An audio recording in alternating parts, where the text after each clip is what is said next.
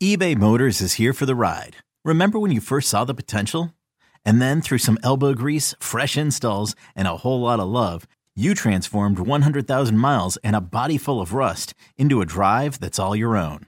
Look to your left. Look to your right. It's official. No one's got a ride like this.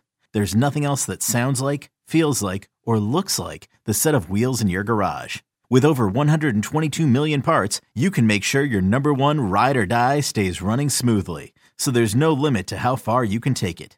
Brake kits, turbochargers, engines, exhaust kits, roof racks, LED headlights, bumpers, whatever your baby needs, eBay Motors has it. And with eBay Guaranteed Fit, it's guaranteed to fit your ride the first time, every time, or your money back.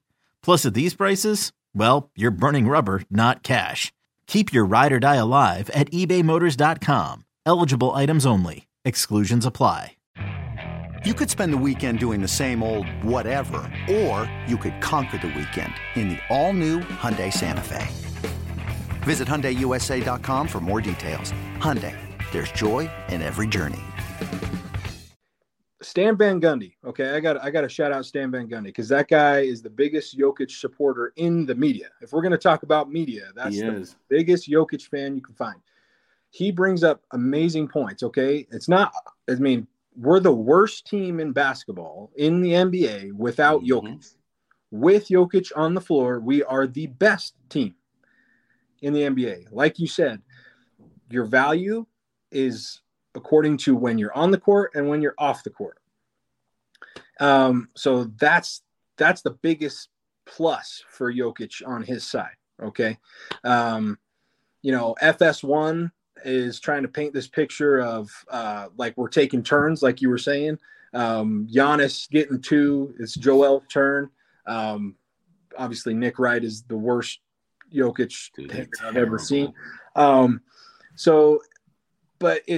it's a little – I mean, he doesn't miss games. Jokic doesn't miss games.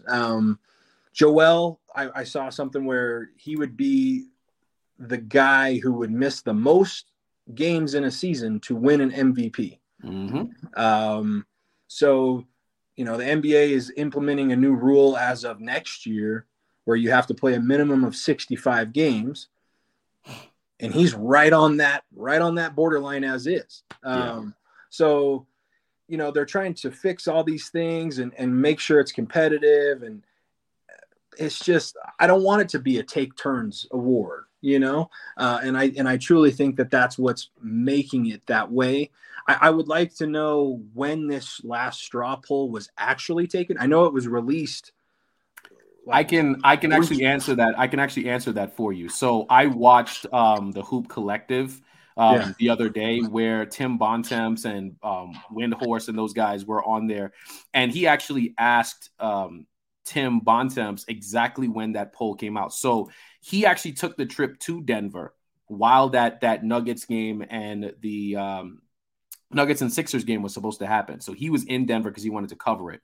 And literally, like while he was there and he found out that Joel Embiid was not playing, that is when he started to reach out to the people that who were participating in that straw poll. That is what he said. So he said it was not prior or anything like that, despite whatever things you're seeing online. He actually mentioned that he did it immediately as he found out that Joel Embiid was not playing. Now, even Brian Windhorst, he voted on that, right? And he even mentioned that the race was so close, like all he had to do was change his vote and Jokic would have been number one. Like that's literally how close that vote is. Now we'll see how this stuff plays out. This upcoming week right here will tell us everything we need to know, because if Jokic plays and he starts dominating, because you got to think about it, we play the Suns again, right? So there's some big games upcoming still. I think we play the Warriors and the Suns, and you got to be in tip-top shape ready for that game. So just to answer your question, so that was done after the news of Joel Embiid not playing came out.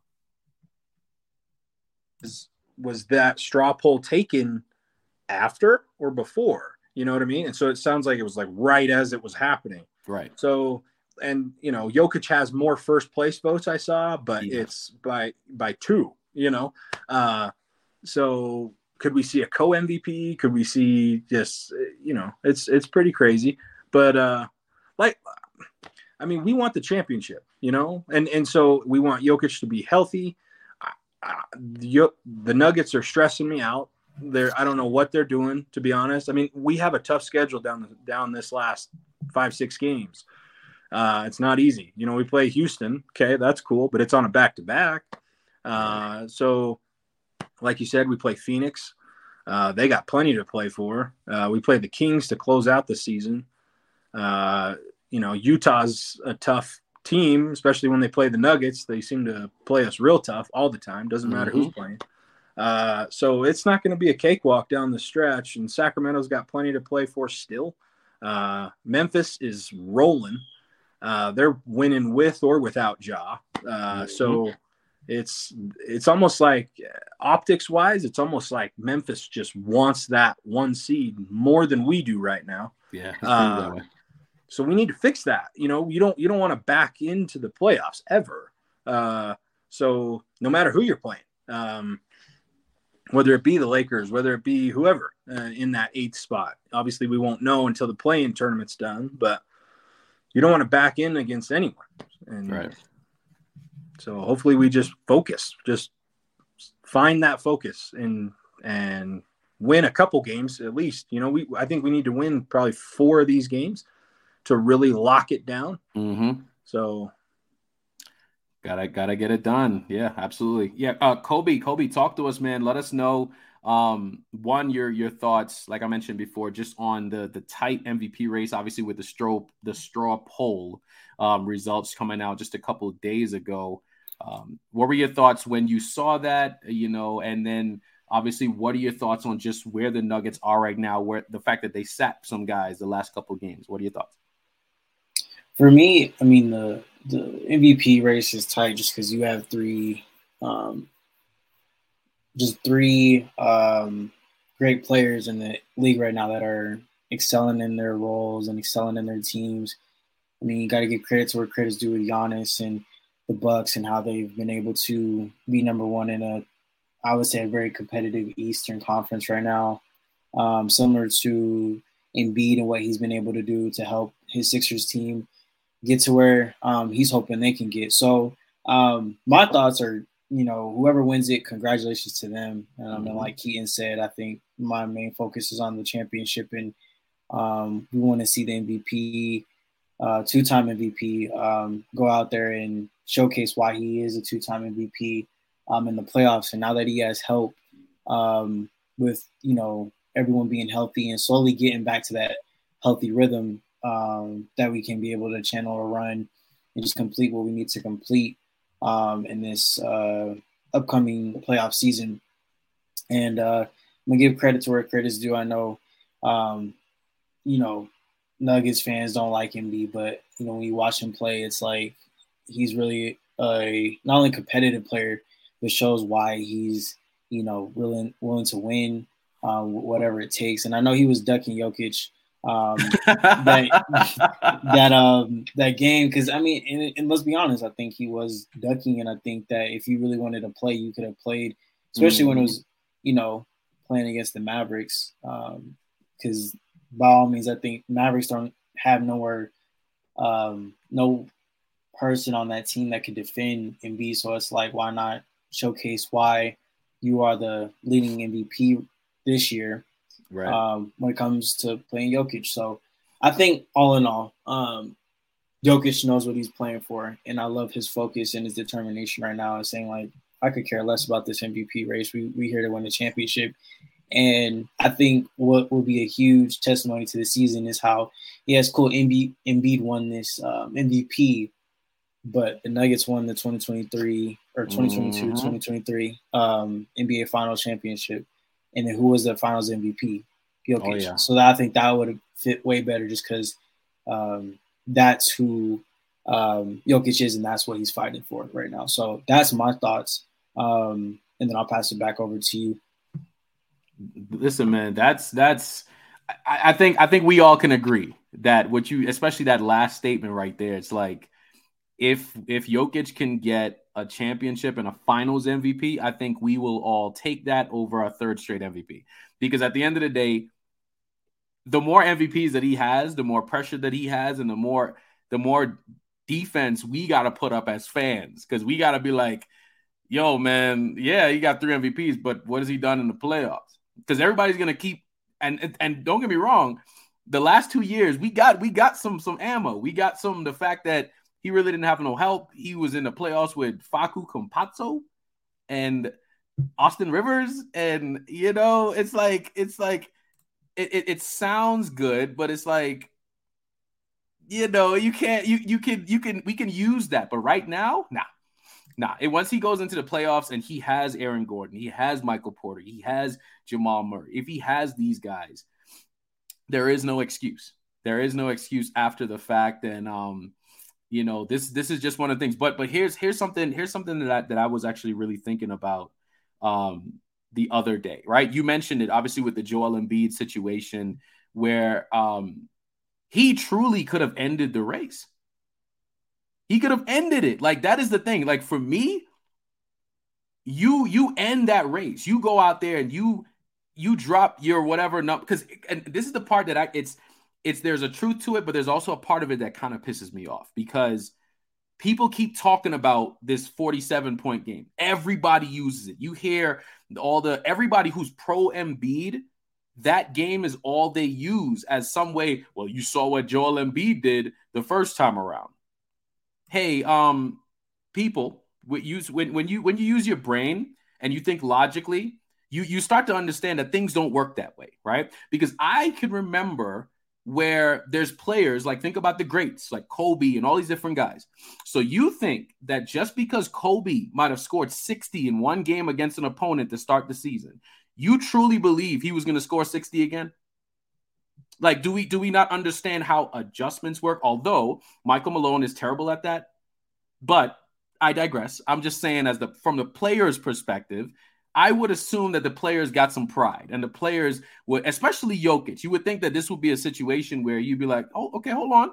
I think it might be, let me play better. Let me change the way I'm playing. See, that's the thing, because you cannot then use one game and then say, well, since he missed the game, we already saw what he was going to. No. We saw what he did. We didn't see what he might have done. There's a difference. There's a huge difference.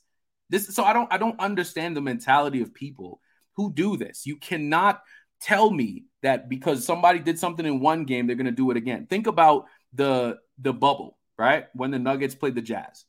The Nuggets lost every single game to the Jazz in the regular season. Every single one. They got swept. So can you please explain to me how they beat them in the bubble?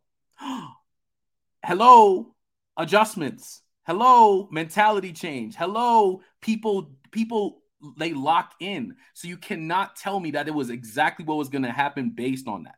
So I just wanted to make sure that part was clear, because we see that all too much. Even like Skip and all these different guys. Like, I can't, like, I sit down and my blood be boiling listening to these guys talk on TV, because like your one argument is because he had 47 in one game. Oh, well, that's what he would have done. No, we don't know that.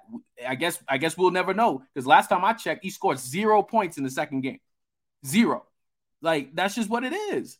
So that, I just thought that when you were talking about, with the game before and things like that, like, it just reminded me of how pissed off I was getting throughout the week listening to people try to justify the fact that he didn't play by saying, oh, well, we saw what he was going to do anyway, so we saw what we needed to see. No, Jokic needs his chance to get his lick back at home. The Nuggets are a different team at home than when they are on the road. Like, this is just something that needs to be said. So, but yeah, listen, enough with the MVP, all this crap. Listen, probably Embiid is going to win it. It's whatever at this point.